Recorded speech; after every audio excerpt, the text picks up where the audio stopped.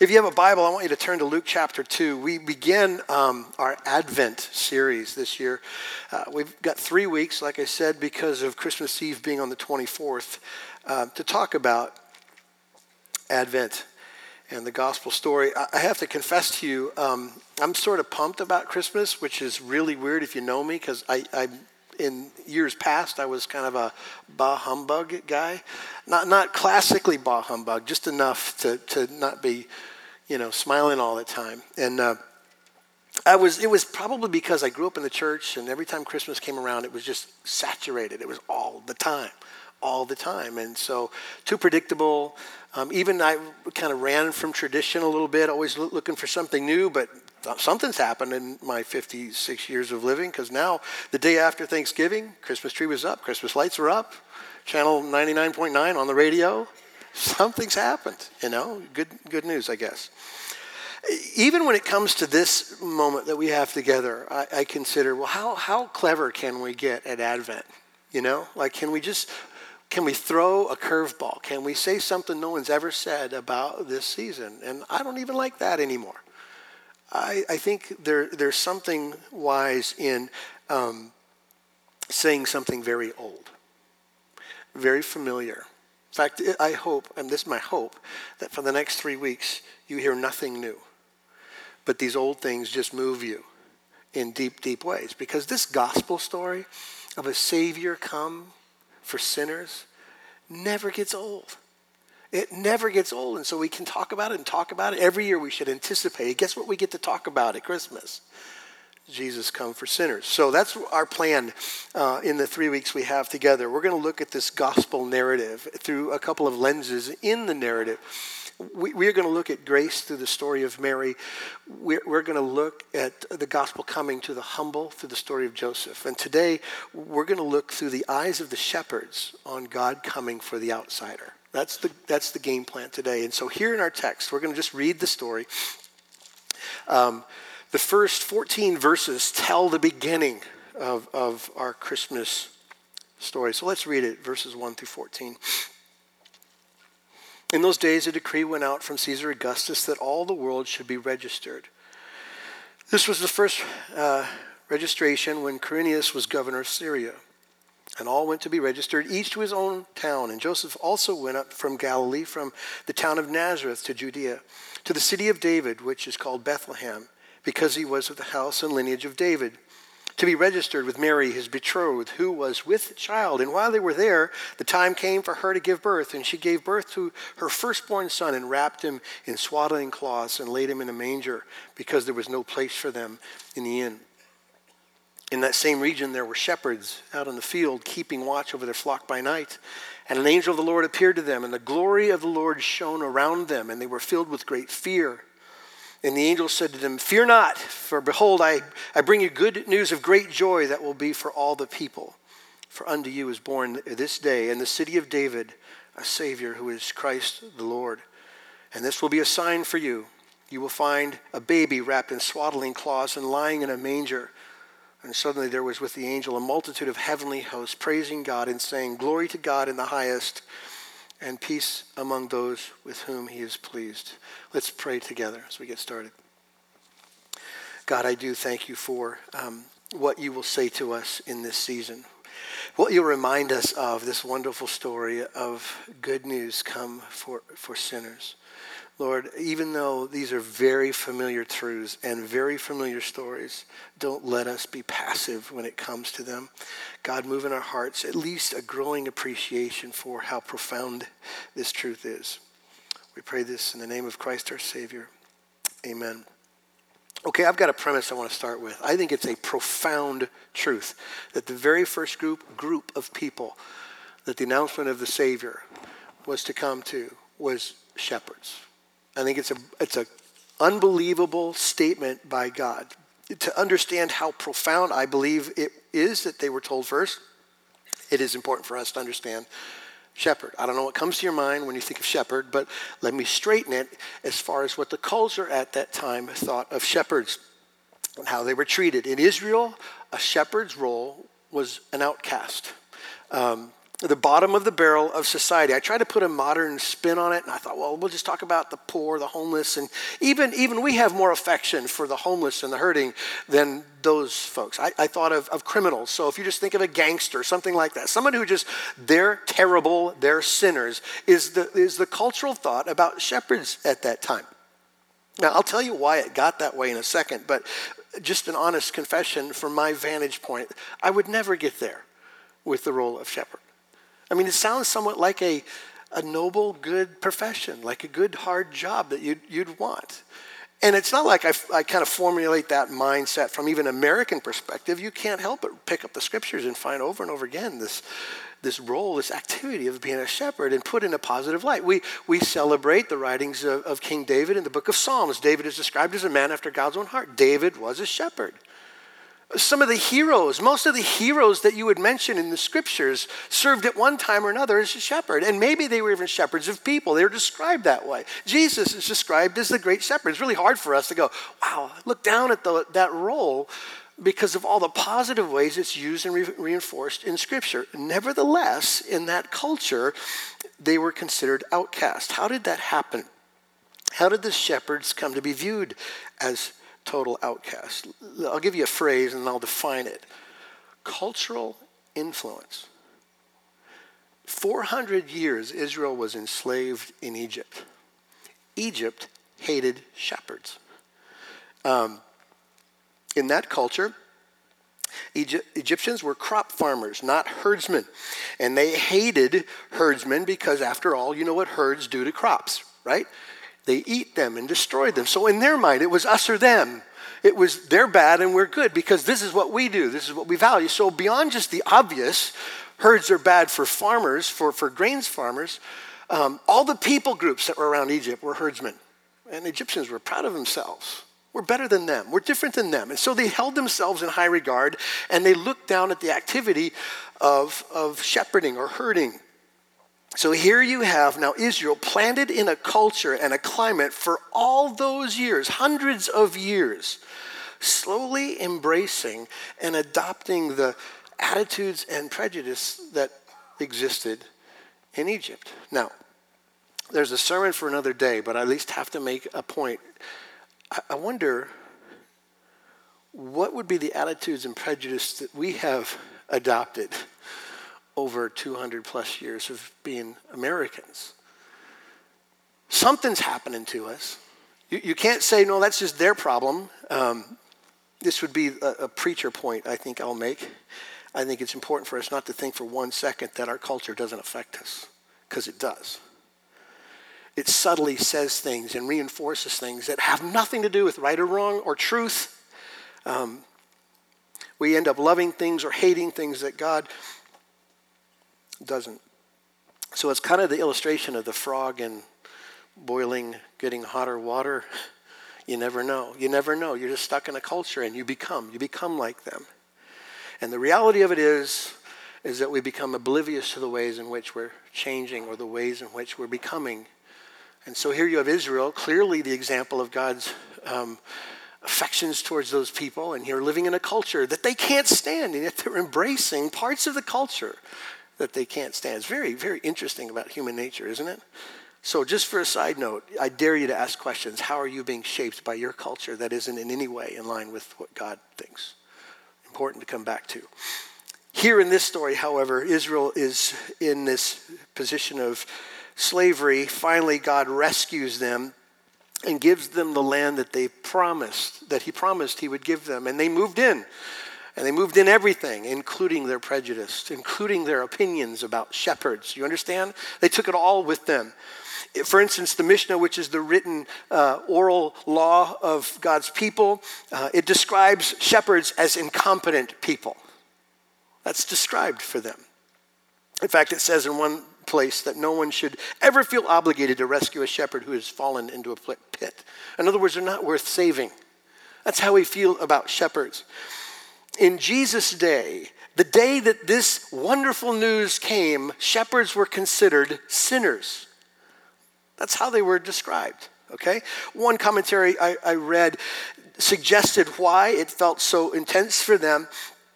Shepherds, because of the activity of dealing with these animals in an unclean way, were constantly ceremonially unclean. And because they spent weeks and months out in the desert caring for their sheep, they could never come to the temple and clean themselves up. So they were in a perpetual state of sinful. Do you understand? So they were considered outside. But nevertheless, in a culture that despised them on a hill 2,000 years ago at night, God tells the greatest news the world has ever heard to a bunch of people that no one cared about, that never measured up. The question probably should have popped in your head right there. Pretty simple question, one word question, why? Why? Why? Because God could have done anything he wanted, right? He could have taken anywhere. He could have, if I were thinking about, social media, tell it to the kings, tell it to the people who have Twitter, tell it to the people who have influence and position, tell the important people, and then the news about the Savior being born will get out there and have good positive reinforcement. But he doesn't tell the kings, he doesn't tell the noble, he doesn't tell the influential, the people with public platform. Why? Okay, beyond just the announcement. I think God was preaching a sermon in the announcement. And here it is, pretty simple.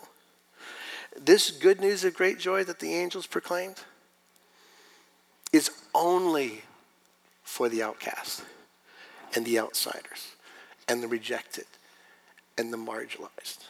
It's only for those people, no one else. God wanted the shepherds and us to know, in its basic truth, everybody who lives is an outsider when it comes to God. All of us are separated from God because of our sin, and because of God's wonderful grace and mercy alone, he came to broken people outside. He came to people who have no hope without him. That's what he did. And he didn't just come and announce things. He came to get us close to him, so close that we'd be called the children of God. In fact, that's what the text tells us. See what kind of love the Father has lavished on us, that we should be called God's children. That's the wonderful conclusion. Outsiders who get Jesus, we become his kids. Profound truth is revealed in the who this announcement was given to. The good news that we talk about all the time, this good news that the angel said is of great joy that will be for all the people, is not about God making offerings to nice people who already get it. This is about God offering life to dead people who don't get anything and don't even care that they don't get anything. That's the condition of the human heart. He comes to those people because there aren't any other kind. Do you believe that? So if you're here today and whether or not you even know that you're dead in your sins towards God, even if you don't admit it, God is still expressing his loving, compassionate heart to invite you close. His invitation is on all the time. It's on just by your presence here this morning. He's telling you about himself. Constant invitation. In fact, I think the second greatest theme in all of Scripture, aside from God being good and great, is the fact that God comes for people who are marginalized. You have a redemptive story from Genesis to Revelation. God is coming for people who can't. If you haven't read anything, you pick up just a marginal glance of Scripture, you see that over and over again. That guy doesn't deserve it. He doesn't deserve it. They don't deserve it. Why does he keep coming close? Why does he keep giving himself? Why does he keep loving? Why did he die? He came because we're all outsiders without hope without him. That's why. That's the Scriptures. This book contains story after story after story of his rescue, of my paraphrase, boneheaded people, right? Some of you won't admit it. That should have been an amen right there. Let me give you a couple of examples, okay? Again, so familiar, but yet so true. Flip over to Mark chapter 2. We did Mark, I don't know how long ago. It feels like forever ago already. But these stories will be familiar to you as a reminder of a type or a way in which God comes to the outsider, to the ostracized, to the rejected or despised. Mark chapter 2 has several little encounters that Jesus has early on in his ministry with people like this. I want to reveal to you one of them early on in verses 13 through 17. This is when Jesus calls Matthew the tax collector. Remember this story? Now, just to get you some caught up context here. Early in Jesus' ministry, Mark's gospel is filled, like the other gospels, are filled with what Jesus did and who he went to and what he said. And you see him over and over again going to people who casting out demons, people with leprosy, people who are sick, and sinners, okay? That's the description of Jesus' activity early on. And then we get to Mark 2, verses 13 through 17, a particular story. It says this, "And he went out again beside the sea, and all the crowds coming to him, and he was teaching them. And as he passed by, he saw Levi, the son of Alphaeus, sitting in the tax booth. And he said to him, 'Follow me.' And he rose and he followed him. And as he reclined at a table in his house, many tax collectors and sinners were reclining with Jesus and his disciples, for there were many who followed him. And the scribes and the Pharisees, when they saw this, that he was eating with sinners and tax collectors, said to his disciples, 'Why does he eat with tax collectors and sinners?' And when Jesus heard it, he said to them, 'Those who are well have no need of a physician, but those who are sick. I came not to call the righteous, but to call sinners.'" Just a brief kind of reminder of what profound things are happening in this dinner party. Matthew, we know him as Levi from the text. Matthew is called a tax gatherer. And again, this is in the context of Jesus already caring for so many outsiders, from the demon-possessed who were rejected to multitudes of sick, lepers who you never touch. He is touching, to the paralyzed who were sitting by the wayside, always begging for their sustenance. And Jesus went to them too. And now you have a tax gatherer, a collector. To understand how absurd this is and unusual this is, we've got to spend a little bit of time reminding ourselves of this, the life of a tax collector. Let me just say to you, whatever you heard me say about shepherds is exactly, and maybe more extreme, how people felt about tax collectors. Again, that to us sounds like maybe, well, he's working for the IRS. What a noble profession. Well, that's not at all what this was. In fact, in that day, the tax gatherer title was used interchangeably with the phrase robber. That's how they felt about him. These people are just extortionists. They steal for a living. That's their job. So the way it worked in the government at that time, the government called for a tax from the people. And the way they collected that tax was to hire independent contractors, publicans, to get the job done. Like they had to be responsible in their region to collect taxes that they expected, that Rome expected from the people. The publicans, on the other hand, would then hire subcontractors, 5 to 20 men, depending upon the size of the region, to then go and make certain that happens. Well, these guys didn't raise the money themselves either.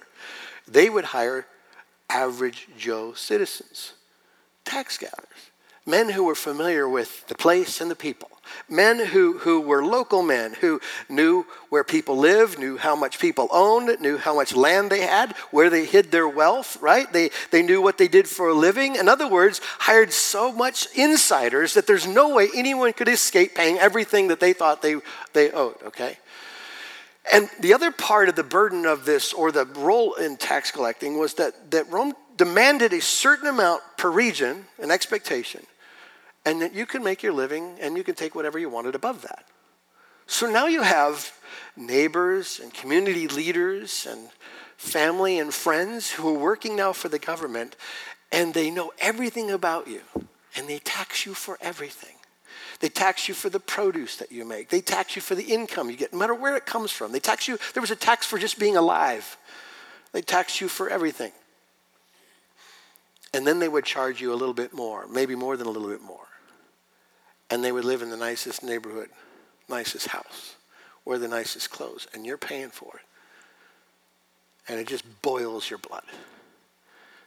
And you hated them for this. That's the tax collector. They were greedy and extortionists. They were hated because of it. These men were so despised, they were excommunicated from attending the synagogue. They were pronounced unclean officially, meaning they couldn't be made clean. They were considered unfit to judge or be a witness in any kind of case, because fundamentally to be a tax gatherer meant you couldn't trust them, so they couldn't even speak in a case. Their money made everything it touched unclean. So you couldn't even give charitable giving from a tax collector because nobody would want it. They were totally despised. Now that's Matthew. But now look at who Matthew hangs out with, verse 15. "And he reclined at a table in his house," Jesus did, "and many tax collectors and sinners were reclining with Jesus and his disciples." Tax collectors and sinners, you know, I've said this to you before, the best way to understand it really in the language is the phrase notoriously evil. In other words, these people were known for their depravity. They were known. They had a title. They might have had T-shirts. Outsiders, rejected, don't fit, hated. That's who we are. We're the outsiders. And by the way, these sinners, as they're entitled here, aren't just people who occasionally transgress God's law. These are not people who bump their head once in a while. These people were known for living in sin. They built houses there. They called evil good. That's what they did. These people were classically bad people. They were criminals and violent. They were prostitutes and tax collectors. And the Pharisees couldn't get their mind around Jesus, you prophet, you man of God, hanging out with such people. Nobody would do that. In the middle of this dinner party, Jesus makes a statement to explain not only why he eats with them, but the why announcement would come to shepherds on a hill. And it's pretty simple, verse 17. It's not the healthy who need a doctor, but the sick. I have not come to call the righteous, but sinners. Eugene Peterson, his paraphrase, put it this way: I've come for the sin sick, not the spiritually fit. And by the way, just so you can mark it down, there is no such thing as spiritually fit apart from Christ. So Jesus didn't come for those. Let me give you another example of the absurdity of Jesus coming to the marginalized. It's in the same book, chapter 1, small last paragraph, in verse 40 through 42. Just a reminder of how intense his pursuit of the marginalized is. We'll read a couple verses 40 to 42. And a leper came to him, imploring him, and kneeling said to him, if you will, you can make me clean. And moved with pity, he stretched out his hand, and he touched him and said to him, I will be clean. And immediately the leprosy left him, and he was made clean. Now there's so much more to be said about this story, but you know without much work how distant a leper was in that culture. Leprosy was a death sentence. If you touched him, you were done. You were done. You weren't clean. You couldn't attend synagogue. You were outside the city too. So Jesus was moved by the situation of the rejected, of the broken, of the hurting and the lonely and the hated. He was moved by that. In fact, the text tells us he was filled with compassion, which means he felt it in his guts. This wasn't just some kind of spiritual duty that Jesus was doing. He was emoting his way through the rejectedness of people. He's feeling it with them. I'm hurt for this person. And he reaches out and does the absurd thing and touches this man and brings healing to him. Now, let me stop. We don't need to unpack these stories. Is not the illustration obvious? Over and over again, you see Jesus go to people like this, over and over again. So let me briefly give you how to conclude these thoughts and these illustrations. The illustration paints the picture that everyone's an outsider. Everyone is an outsider. Do you know that? Give me some feedback. Do you know that? Do you own that? I don't for the life of me know why we'd have to say anything else if you just said, yes, I know I'm an outsider. I own it. I have no idea why you wouldn't come screaming and kicking to the kingdom right now, if you know it.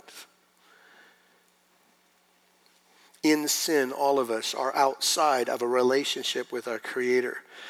In our sin, we're outside of community with God's people. In sin, we don't ever experience the great news of great joy that will be for all the people. You're the exclusion to that statement because you've rejected this.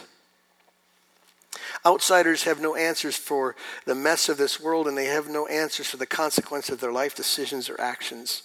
All you have as an outsider without Jesus is guilt, fear, and shame. It's all you have.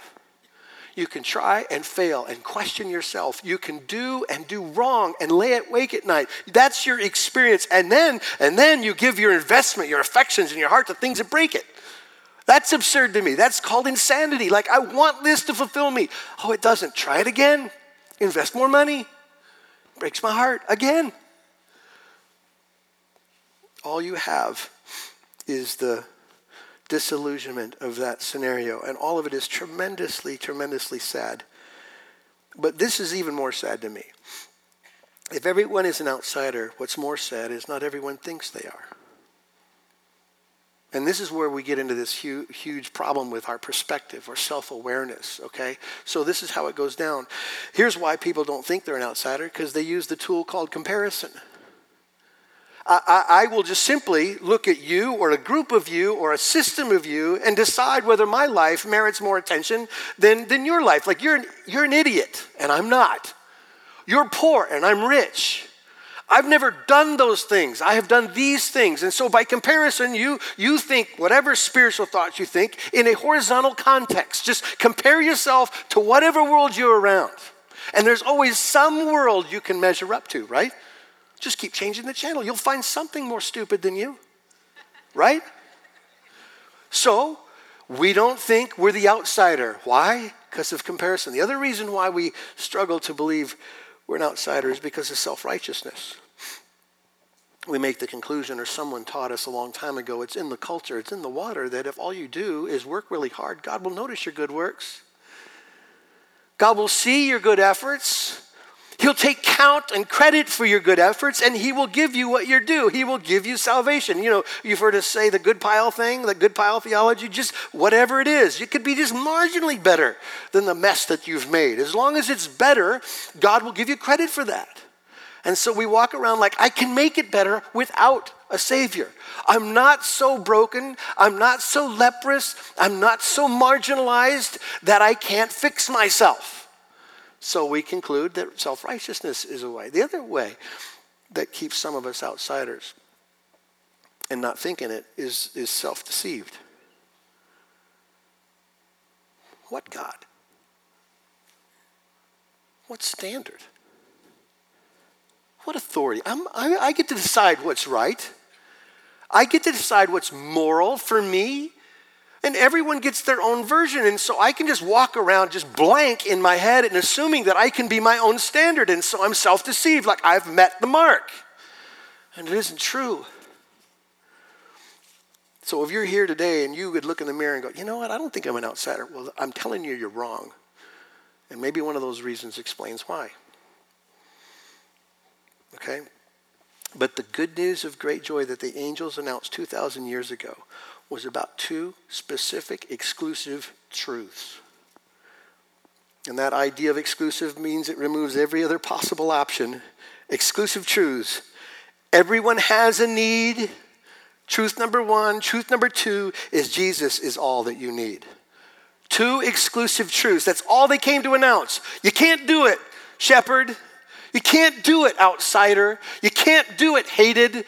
You need Jesus, Savior, come to die. Okay, Romans 3, all have sinned, all. Acts 4, salvation is in no one else, for there is no other name under heaven by which men must be saved, period. Exclusive truth. That truth is exclusive. But let me just tell you kind of the next process of that exclusiveness. That exclusiveness of the good news requires an exclusive admission. It really does. You have to say it. You have to believe it. You can't just hang around the edges. You have to say, I am the one that needs the doctor. I am the sick who needs healing. I am the leper who can't belong. I am the shepherd who is a sinner. I'm that person. You have to say it. I need help. Can you see? Can you begin to see the picture that God's painting in just the announcement to these men? I hope you can. Shepherds who don't fit, who don't belong. Sinners who don't fit and don't belong. Jesus came for us. Amen? We got to finish with this. This exclusive admission we're talking about comes with an amazing, great prize. Let me just read you a couple of reminders. Again, back to Luke chapter 2. Verses 10 and 11 and verse 14. This is the announcement of the angel to the outsider of what Jesus is coming to give them. He says, verse 10, fear not, for behold, I bring you good news of great joy that will be for all the people. For unto you is born this day in the city of David a Savior who is Christ the Lord. Verse 14, glory to God in the highest, on earth peace among those with whom he is pleased. What a wonderful thing. Here's what the angel promised. Fear not. Freedom from fear. You want prize? There you go. Freedom from the unknown, because the world without knowing God, without knowing he's sovereign, without knowing he loves and cares, is left to sort out all the pieces and the things they don't conclude with fear. I don't know how it's going to go. We are free from harm, fear from the fear of free from harm, fear of abandonment or having to face God on your own without a covering. Can you imagine? Someday, every person in here will have to face him. You will either be pronounced clean by the work of Christ, or you will be judged accurately. I don't know what would create an anxiousness in the human heart more than that. I don't want him looking at me. I don't want him looking in the corners of my life, because what he will find will be terribly, terribly dark. So he says, fear not. Why could he tell outsiders fear not? Because Jesus covers us so much, there is no more fear. Great joy. One writer I read this week said, and it's not a Christian writer, it's just a secular writer made this kind of assessment of America, that feeling sad is the new normal in America. I wonder if that's true. Can I just give you a really, really simple definition of sadness? The absence of joy. Can I give you a definition of joy? The presence of Jesus. I know there's more sophisticated ways to talk about those things, but I just want you to think that simple. Anything without Jesus is sadness. With Jesus, there is no more. That's the reality. John Piper talked about joy this way. Christian joy is a good feeling. Now, we're not running away from emotions. He says it's a good emotion in the soul produced by the Holy Spirit as he causes us to see the beauty of Christ in the Word and in the world. Jesus is on display. Jesus, what gives me joy? The angel says there's also peace, lasting peace, peace with God. We've talked about this over and over again, that in our sins we're at enmity, we're at war with God. The war is over. In Christ, there's no more conflict. There's no more power struggle. He wins. Amen? Peace with God. There's also the peace of God. This is kind of the way we experience it, probably on a minute-by-minute basis. But there is a peace of a settled conscience. When Satan and our own sinful flesh wants to accuse us with our actions, it's Jesus that says a better word. Doesn't he? Yeah, I know that's what he did, but I am his. This is my righteousness over him. It's the peace of a restful mind. It's the peace of a surrendered life and a hopeful heart and a loving relationship. That's the peace of God.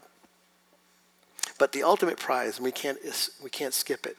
It was in verse 11. Unto you is born this day in the city of David, what? Who is? Christ the Lord. Jesus is the prize. He's the ultimate prize of heaven for every sinner, to be known and loved fully by God himself. His intentional touch for outsiders and marginalized who've created their own distance with God because of their sin. Jesus is the prize. David knew that. Psalm 16, he said, in your presence there's fullness of joy and pleasures forevermore. Church, do you believe that? This Christmas, you know it's about Jesus. You know it's about Jesus, but I'm going to give you a weird way to celebrate, okay? At least today. Celebrate who you are. An outsider rescued and brought close. Amen? Let's pray together.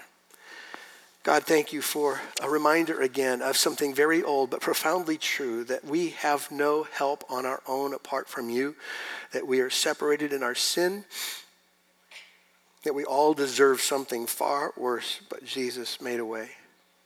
He's made us your children. So we're just thankful for this truth and for this Christmas and what it reminds us of. We pray it in Christ's name. Amen.